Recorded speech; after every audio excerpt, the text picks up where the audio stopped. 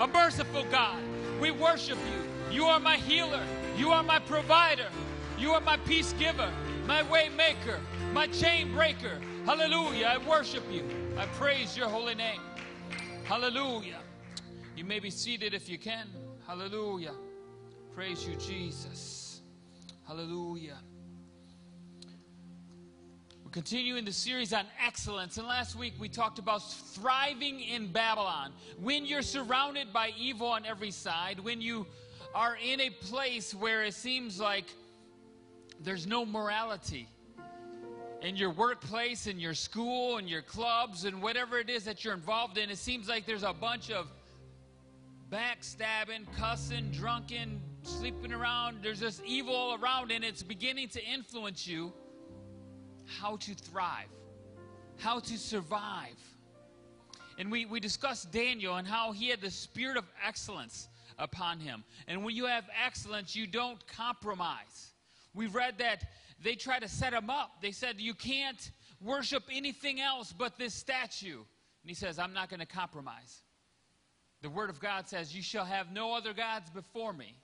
And he went ahead and he prayed. He prayed in front of them, and they threw him in a lion's den. But because of his excellence, because he didn't compromise, God protected him. Praise God. That same God, we heard today during the offering, the devotion and offering, that he is Lord and he does not change. The same God who saved Daniel in the lion's den is the same God that you serve today. So to me, if I would surmise, if I have the same faithfulness and service to God that Daniel had, might that same God have similar mercy upon me? Yes, some of you have a question. The answer is yes. That same God would have mercy on you. But the question is, are you serving him like Daniel served him? That's the real question. Do you love him like Daniel loved him? Here's the thing.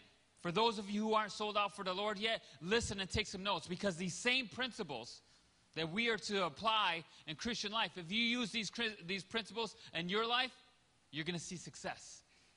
You're going to see opportunities. You're going to see advancement in Jesus' name. Amen? Excellence in our life requires structures, boundaries, and order. Structure, order, and boundaries. Structure, order, and boundaries. We're going to need those. This is what we're going to talk about. Daniel had structure in his life. It said that he prayed 3 times a day. That's where they knew how to get a hold of him. They knew that he was a praying man. They knew that if they made a law against what his activities were, that they were going to catch him. Why? Because he was faithful. He had order in his life. He wouldn't tell a lie. He wouldn't rob from the king. That gave him advancements. He had boundaries. He wouldn't bow before an idol. He wouldn't do those things. He refused to worship the king's statue unto death, but God took care of him. So in order for us to have a baseline, in order to have this conversation, structure are the things set up spiritually, physically, and organizationally according to a plan. We see structure in the Bible. We see the Godhead, the Father, the Son, and the Spirit, the Holy Ghost. We see it in family, husband, wife, and children. We see it in the COG, that's the Church of God. That's our denominational movement. We have a general overseer that presides over the international. We got a state administrative bishop. We have a district overseer. And we have our pastors at the local church. And then we see structure again at the local level. We have the lead pastor. We have deacons and elders and deacons, and then we have our servants. There's order, there's structure. You know, I'm reminded also of the military has structure. Law enforcement has structure. Even your football teams, they have a captain of the team that the referee, when he's not going to go talk to all 11 players, he's going to say, I want to talk to a captain. And if that captain doesn't have the answer, he's going to say, I want to talk to the coach. See, there's an order. There's a structure. There's boundaries. Without order, there is chaos. I want you to hear this. Without order, there's chaos. Imagine if there was no sidelines in a football game. Guy'd be running through the crowds. He'd be running all over trying to get to the end. He'd be running. You got to have boundaries. I know right now a lot of people don't like boundaries. They don't like the word of boundaries or walls or things of that nature. Don't believe the hype. We need boundaries. Boundaries keep us safe. Boundaries keep us safe. I have a dog who doesn't know her boundaries. And when she gets loose, we're chasing her across Broomfield, and we're over in the apartments, and we're going down. We're finding her where she doesn't know about cars and traffic. She just runs. And that's unsafe for a dog to run in a busy street. Would you agree? So her underground fence and her collar, which seems restrictive, which seems like that's not fair, it's inhumane, is actually keeping her safe. It's keeping her within the boundaries of safety. In that boundary, she's well fed, she's cared for, she's loved, she's protected. She doesn't have to worry about getting hit by cars in the boundaries. Kids who have boundaries know that they're loved, that they're cared for. They know that they're safe. And then when there's not boundaries, they'll do everything. And I remember having a report back to my dad, like, hey, this is where we're going, this is what's happening. And my friend said, I wish I had a dad who cared enough to ask me where I was going. Because I can do whatever I want. They don't care. Boundaries. See, there comes a time in our life we don't want them. Mind your own business. I'm going to do what I want to do. That's fine, but you're going to pay the consequences as well. Every action has an equal and opposite reaction. You reap what you sow. If my kids are naughty and they know the rules, there's a consequence to it. You know that there's no roughing the kicker. If you do in football, there's a flag, there's a penalty.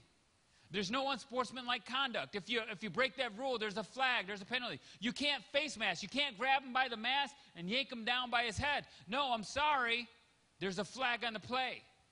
You were out of order. You broke the rules. 15-yard penalty. That's going to hurt the team. There's consequences in all areas of life. Praise God. There's order and structure. Structure. Let me talk about the structure that's mentioned in the Old Testament.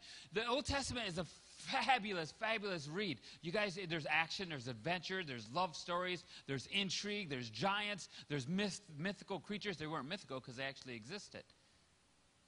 You guys are looking at me like I'm crazy.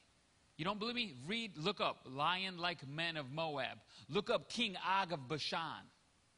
Look up King Sihon of the land of Ur. Wonderful stories, intrigue, giants, different creatures, things are happening. It's real. But this is what we had when we read that.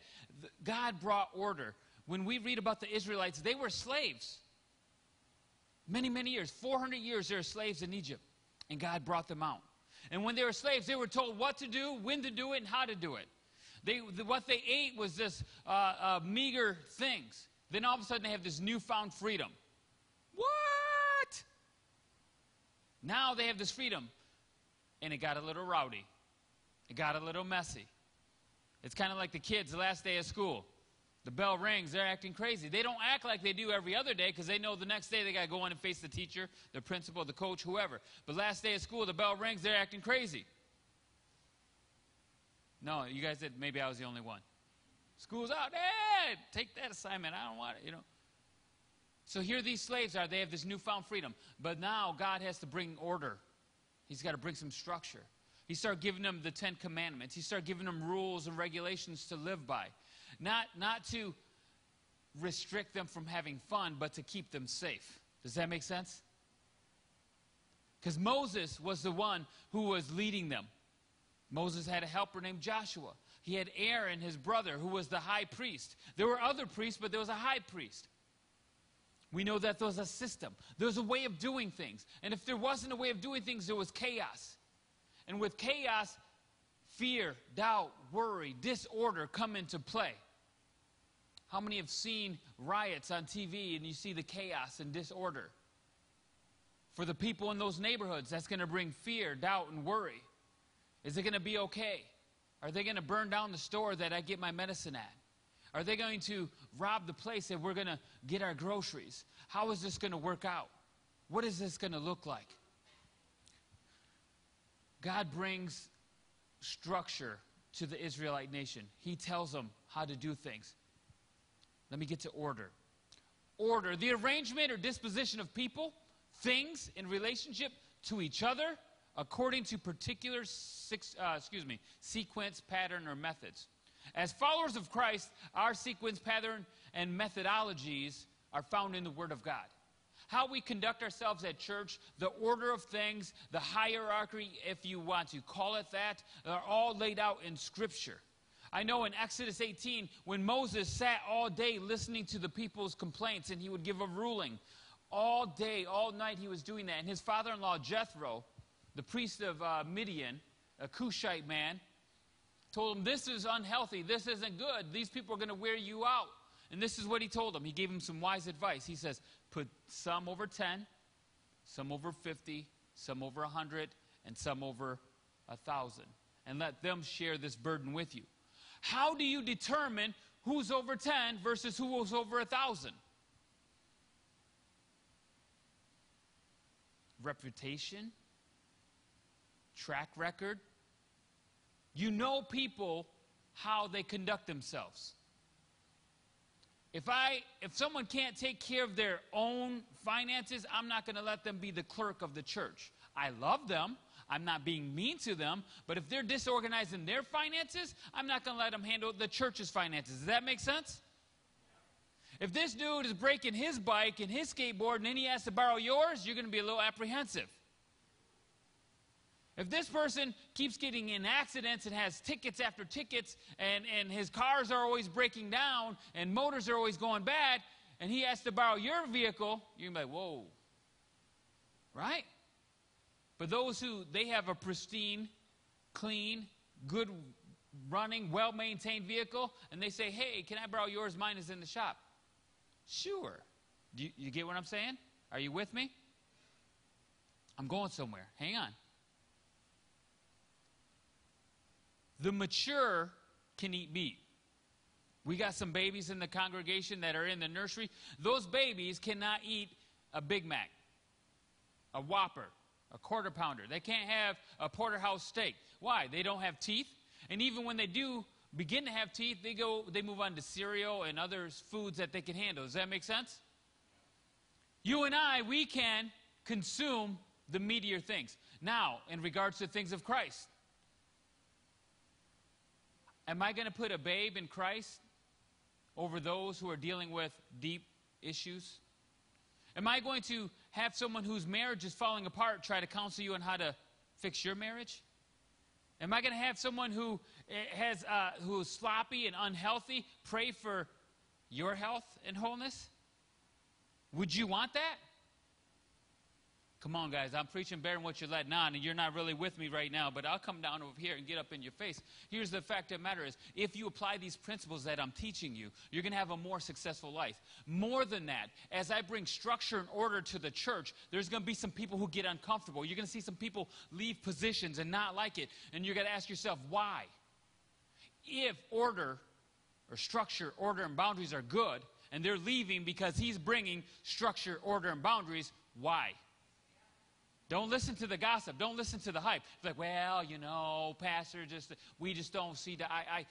It's not about seeing eye to eye. I'm bringing you Scripture. I'm bringing you the Word of God. And the Word of God wants us to operate with an attitude of excellence.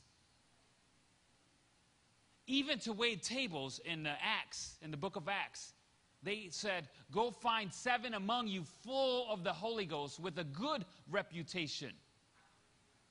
With a good reputation. If you ask people about someone and they're like, well, I don't know. He borrowed some money from me. He ain't paid me back yet. I don't know if you want him handling that. Oh, she's a busybody. She's got a lot of conversations in the back of the church, off in the corners. She's talking to people. I don't know.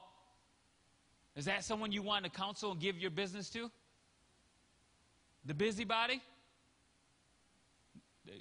No? You guys can answer back. It's okay. It's all right. You guys are making me work for it today. That's okay. The reason why sometimes it gets quiet is because it's hitting home. That's okay. These messages, I've had them before, and they've hit me. square in the nose. So why is it important that we have structure, order, and boundaries in church? We don't want chaos to ensue here in church. We don't want those things to happen. And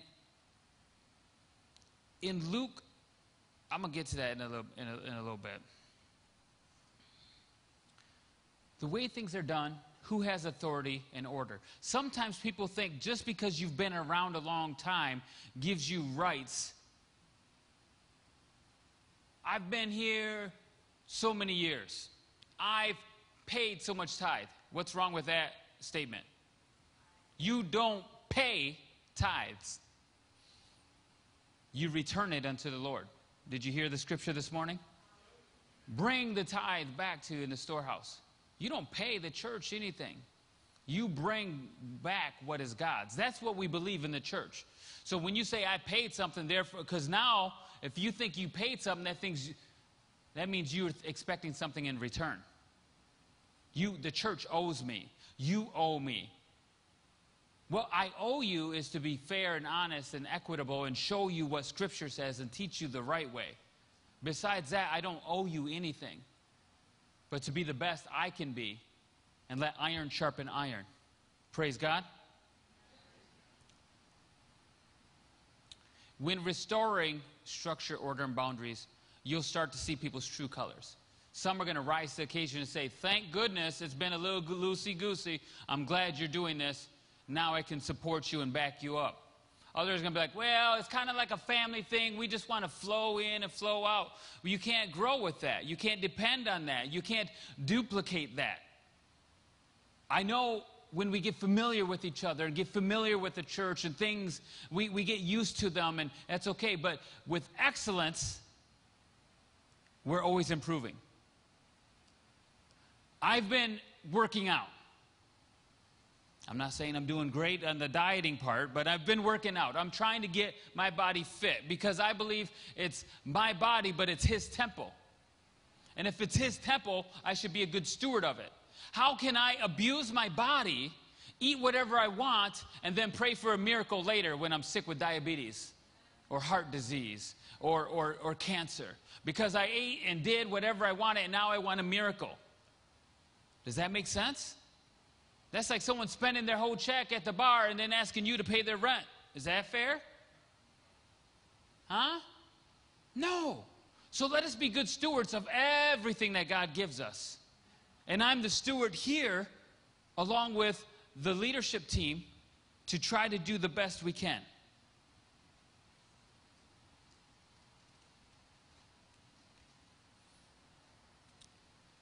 I have this illustration of the tabernacle. If you could put that up. I'm going to leave that up there just for a little while because I'm going to reference it. Talking about order. There is an order to worship. And there's an order to prayer. If you've ever felt like your prayers aren't getting answered, if you've ever felt like you can't reach heaven, there's probably a reason for that. And the reason is because you have been doing it out of order.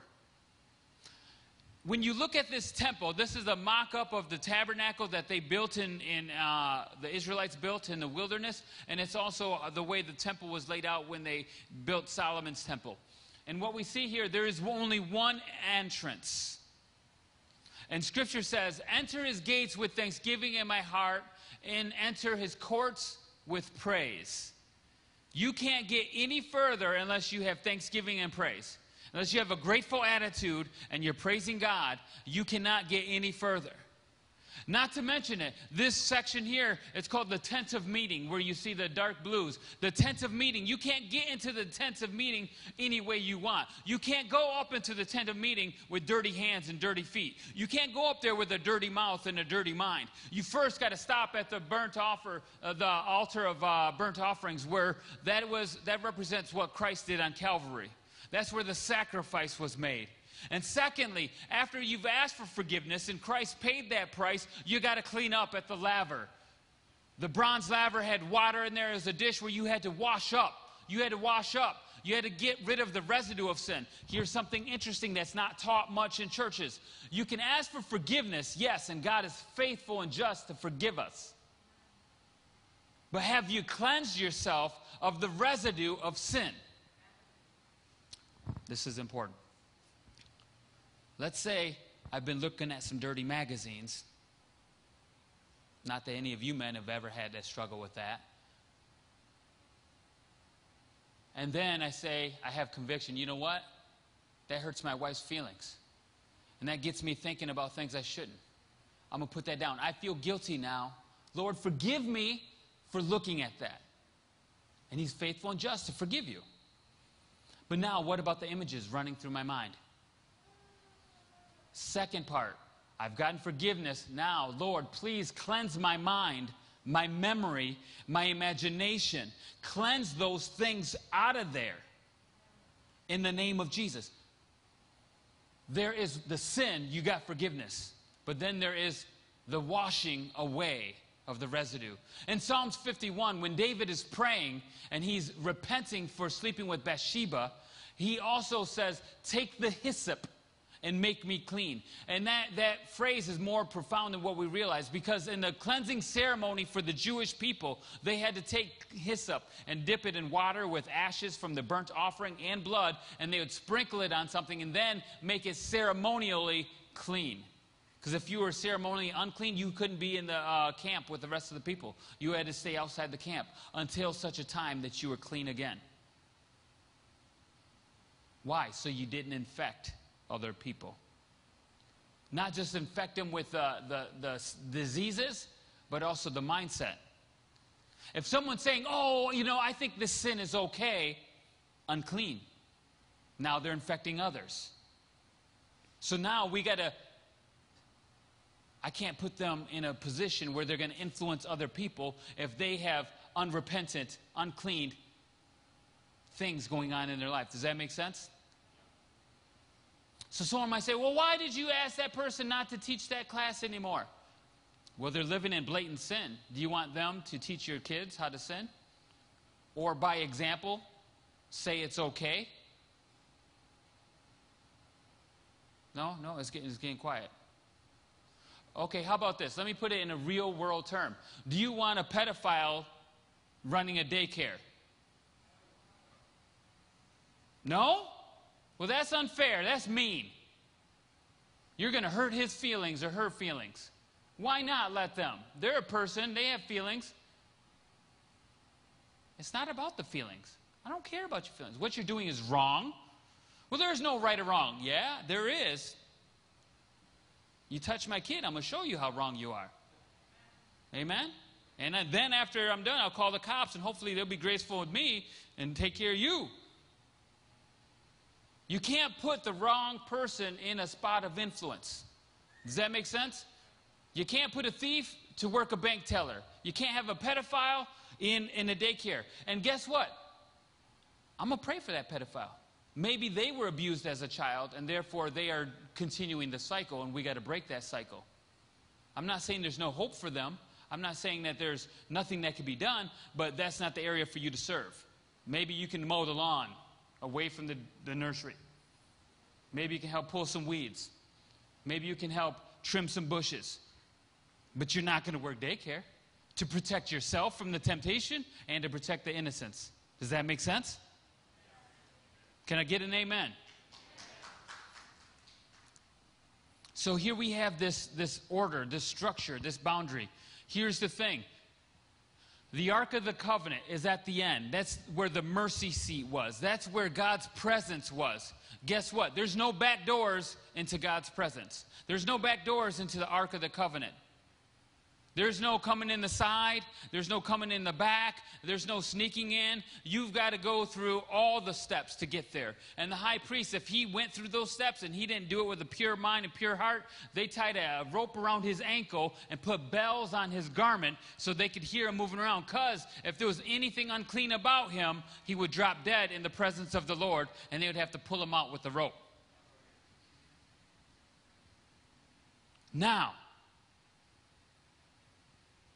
we have this this precious gift. Jesus torn the veil between the holy place and the Holy of Holies. We have access. We don't need a high priest. Jesus is our high priest. But the steps and orders are still the same. I can't go in unless I ask God to forgive me of my sins. And I ask him to wash me of those sins. And then the next section is a table of showbread, which represents the Word of God. I have got to live by the Word of God.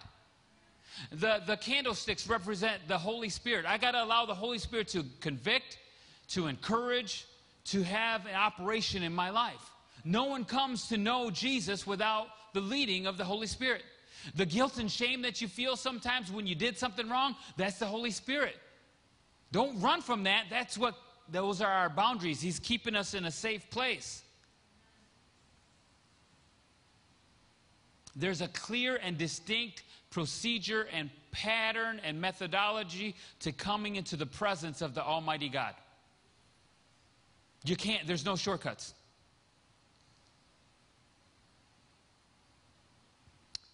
Finally, we have the altar of incense.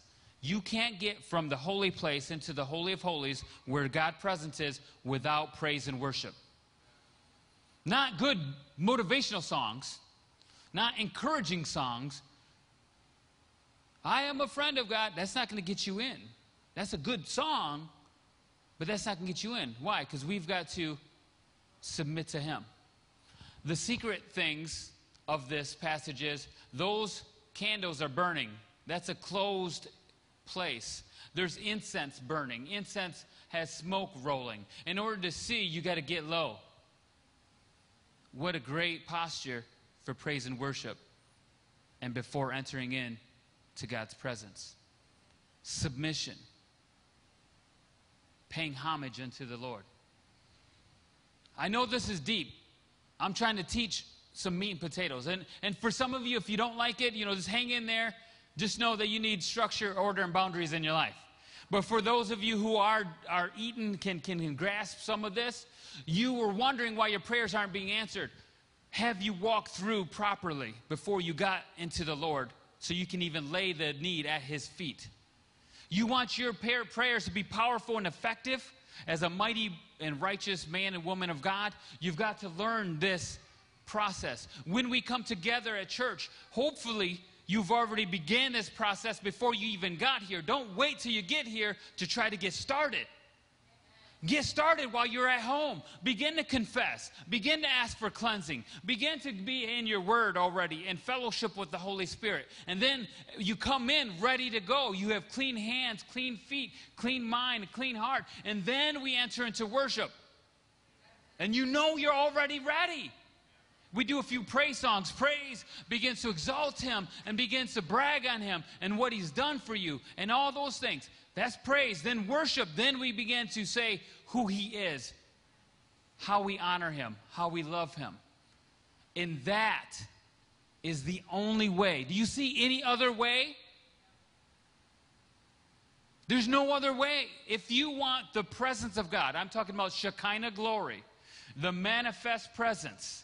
And we've only tickled that here.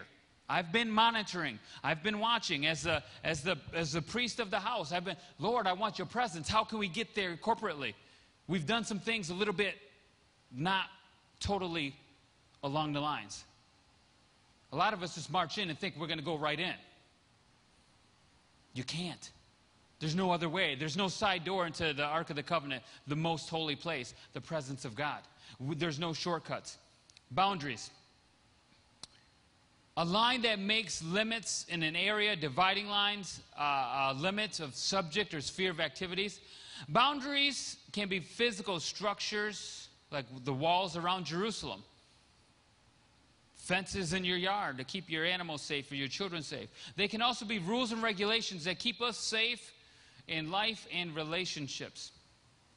We know that God gave us boundaries with the 10 Commandments. We know that God tells us in Revelation 18, come out of her, my people. Don't participate in their sins, because if you do participate in their sins, you're going to get their judgment. So if you're with someone condoning something that is evil, when they get punished, you'll get punished. An accessory. I know a young man that went to our church, Salo Montavo. He drove his friends to the store, and the original story was, unbeknownst to him, they went inside to get something. They robbed the store, shot the man. They came back. It said drive. As he's driving away, they told him what they did. He got life. He did not pull the trigger. He did not do it. From age 15, he got life. He spent more time in prison than out of prison. A good church boy. Because he was with someone and people who did something that was wrong. Tell me who you hang with, and I'll tell you who you are. Be careful of your associations. Be careful of the company you keep. Someone's influencing someone. I'd rather that you, as righteous men and women of God, be the influencers. We got to have these boundaries. Out of bounds in the game, it's no good. Out of bounds in a relationship. Men and women alike, you got to have boundaries. We have order in church. We have boundaries in church. And there's a reason for it. In Scripture it says, if there's any sick among you, call the elders of the church and let them anoint you with oil and pray for you that you may be healed. Does it say call the deacons? Does it say call the greeters? Does it say call the parking lot people? The facilities director? The maintenance guy? No. It says call the elders of the church. There's a reason why it says call the elders of the church. Those reasons are because there are specifics regarding who elders can be. And we read those in Timothy, we read those in Titus, we read those in Acts, where it tells us the qualifications of what an elder can be. It tells us who can and can't do these things. And I just want to read that for you for a moment, if I can get that. Okay. Here is a trustworthy saying: anyone who has a heart of being an overseer or an elder has desire a noble task. This is in Timothy 3, 1 Timothy 3. Now, an overseer or elder must be above reproach, a husband of but one wife, temperate, self-controlled, respectable, hospitable, able to teach, not given to drunkenness, will not fall into disgrace and into devil's traps. Deacons likewise are to be men worthy of respect, sincere, including and not indulging in much wine and pursuing dishonest gain. They must hold deep to the truths of the faith with clear conscience. They must first be tested, and then, if there is nothing against them, let them serve as deacons. What this is saying is, don't let just anyone come up and pray. There's a reason for that. Holy Spirit's doing something. I don't know what's going on. I don't know if someone's feeling this or getting convicted of it or what, but this is, call the elders of the church. If you don't qualify to be an elder, that's okay. You might sometime. Or a deaconess or deacon. It also says, don't be quick to the laying on of hands, as some are doing. Why is that important? Babe, can I have you come up? So you're up here, act like you're praying. She's praying. And my heart goes out to her. And here I am, a man, and I don't know her need. And I come up and start praying and laying my hands on. What if her prayer request is, my husband just left me. I'm alone. I'm feeling lost. I'm feeling rejected. Ooh, that's a nice warm hand on my back. Feels strong. Some of you are laughing. Some of you are like, man, you better not be touching. Or what if she's praying, I've been abused, I've been battered, I've been hurt, and then feels a man's hand. You don't know what she's going through or what she's dealing with. Don't be quick to laying on of hands. And if you haven't been tested, like Scripture says, you haven't been, I don't want to say, how would you find out if someone has a good reputation? Word of mouth. And how do you find that out? You got to ask. So now, how does that? Well, you've been asking about me, Pastor? Absolutely, I have. I want to know, do you have a good reputation? If I find out, well, he's a little flirty with the ladies, you know. No. I'm going to help you. I'm going to pray with you for that, but this isn't, you're not on altar team. Does that make sense? Well, I see him, you know, he's struggling a little bit. Well, if you're struggling with that, how can you pray for someone who has that prayer request, right? Because people aren't just people, it's the spirits that go with them. Man, I just dropped a bomb on your lap. No, you don't got to clap. The bomb is, we're not dealing just with people, we're dealing with the spirits that follow them. It's the Holy Spirit, or it's something else if they're struggling in the area. Could be just the lust of the flesh, but usually when you indulge in a sin, you open the door of protection, the hedge of protection that was about you. You let way in for oppressive things. Is that, am I going too deep? Is this? Are you guys okay? Is it all right? I know this is deep teaching, but this is going to enable you to live a more successful and healthy life with the Lord. Does that make sense? So this is why we have boundaries. This is why we have order. That's why, you know, I'm not just going to let anyone serve in any place they feel they want to. Because longevity in a church doesn't mean maturity. No more than me walking into a karate studio makes me a black belt. Right? I can walk into a police station, doesn't make me an officer. They got a protocol. They got a system. I got to go through some training and some schooling and some testing. And then maybe if they want me, after interviewing me, testing me, and researching me, maybe they'll let me. Why should the church be any less? Why should it be any different? In my opinion, in some cases, it's just as important, if not more. Jesus is a God of structure, order, and boundaries. Satan is a God of chaos, confusion, doubt, and worry. Beware of those who continually challenge authority and step out of structure, order, and boundaries. As we pursue this and we try to bring structure, order, and boundary to our church, and you see someone who's rebelling against authority, rebelling against what's trying to happen, they're continuing to step out, and they're continuing to have backdoor conversations. Beware. Beware. Why are they saying those things? Why are they doing those things? And why do they feel comfortable enough to share it with you? Why do they feel they can come to you and have an audience with you?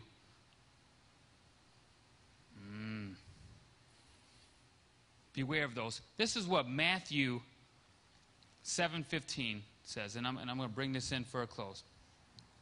This is what it says about this. Because some people say, well, you shouldn't judge me. Who do you think you are? What's going on? We, as Christians, we cannot judge the world. That is God's responsibility. That's God's responsibility to judge the world. We don't know what's going on out there. We don't know what's going on. But amongst ourselves, we must know those who labor amongst us. We must know the fruit that they bear. We are to assess each other. How else can I help you unless I make some sort of assessment? What's the whole qualifications of elders and deacons and overseers unless I'm assessing you? How can I find out if you're a good man of reputation or a woman of reputation unless I find out what people are saying about you? Does that make sense? So when people say, oh, don't judge me. Well, you're not in the world. If you're in the church, I'm not judging you. What I'm saying is I want to know who I'm laboring amongst. They did with me when I came here. They got my whole resume, my secular work resume. They got my ministry resume. I interview in front of a panel of like 6, 7, 8 people. Asked me all kinds of questions. They were praying. I was praying. The overseer was praying. He was involved in the interview process. Oh, I was judged. I was analyzed, and it's okay. It's okay. It's not a bad thing. Here's what the Word of God says. Watch out for false prophets. Now, this isn't saying, thus saith the Lord prophets. Prophets people who are trying to bring you the Word of God, and they think they know what it is. Listen to what it says. Watch out for false prophets. They come to you like in sheep's clothing, but not inwardly. They are vicious wolves. By their fruits you will recognize them. Do people pick grapes from thorn bushes or figs from thistles? Likewise, every good tree bears good fruit, but every bad tree bears bad fruit. A good tree cannot bear bad, and a bad tree cannot bear good fruit. Every tree that does not bear good fruit is cut down and thrown into the fire. What is the fruit? People's language, their conduct, their mannerisms. What are they talking about? Who are they talking with? How are they conducting? Are they following leadership, or are they rebelling against leadership? How are they doing it? Are they creating confusion and chaos? Or are they trying to help and support and pray? Know them by their fruit. Know those who labor amongst you. You are free to analyze each other, not in a judgmental way, because Scripture says, be careful by the measures you analyze others, because God will analyze you by the same measures. So this is how we do that. We use the Word of God to assess. Don't add anything to it. Use the Word of God. And you should be okay if someone uses the Word of God to analyze you. It's not a bad thing, but we got to know who those who labor amongst us. Excellence in life is not doing great and profound things. It is about doing small things faithfully, to the best of our ability, with an attitude of excellence unto the Lord. If you're picking up trash out here and you're doing it with excellence, you're doing a great and mighty thing. You're operating in excellence. If you see a stain on the carpet and you say, you know what, I got access to a carpet cleaner, and you just do it without anyone asking you, praise God, you just stored up treasures in heaven. You see some stuff going on, you see a vacancy. Hey, Pastor, I noticed that, there's no one watching the back door. There's no one working nursery. I want to help. How can I qualify to work and serve in this area? We're all called to be servants of God, amen? And it's not necessarily teaching a class or preaching or doing music. You can serve simply, you can be on an intercessory prayer. Who's our prayer warriors in here? All right, we got 2.5. Praise God. 2.5 prayer warriors. We need a few more, amen? Come on, guys. Work with me here. We're a church. We should have had everybody's hands go up. We had 2.5 hands go up. So I say half because one was like, I don't know. I don't know. I pray on Wednesdays. I don't know. Just kidding. Guys, I love you. I want to see the best happen in your life. I want to see the best for this church. And in order for us to be successful and grow and reach the community and beyond, we got to have structure, order, and boundaries. We got to operate with an attitude of excellence. That means I commit to you to do my best to live a righteous and holy life and to be an example in my language, my attitude, my service. Not saying I'm always going to get it right or perfect. I'm going to try. I answer to a leadership team and the state overseer. I have someone I answer to. I'm going to ask you to join me on the journey to excellence. Join me in making the small adjustments in your life. Don't read your devotions just to get through, but ask Holy Spirit, what can I gain from this? If someone comes on your mind, it's probably not just happenstance. Holy Spirit wants you to pray for them. Pray for your church leaders. And Scripture says, pray for your political leaders that there may be peace in your land. If my people who are called by my name will humble themselves and pray and seek my face, I will heal their lands. He's talking to the Christians, my people. Let us be a praying people. Please bow your heads. We're going to go before the Lord.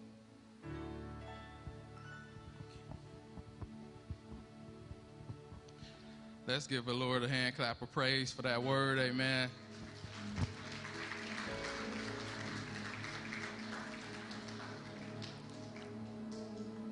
Hebrews 13:20-21 reads, "Now the God of peace, that brought again from the dead our Lord Jesus, that great shepherd of the sheep, through the blood of the everlasting covenant, make you perfect in every good work to do his will, working in you that which is well-pleasing in his sight, through Jesus Christ, to whom be glory forever and ever.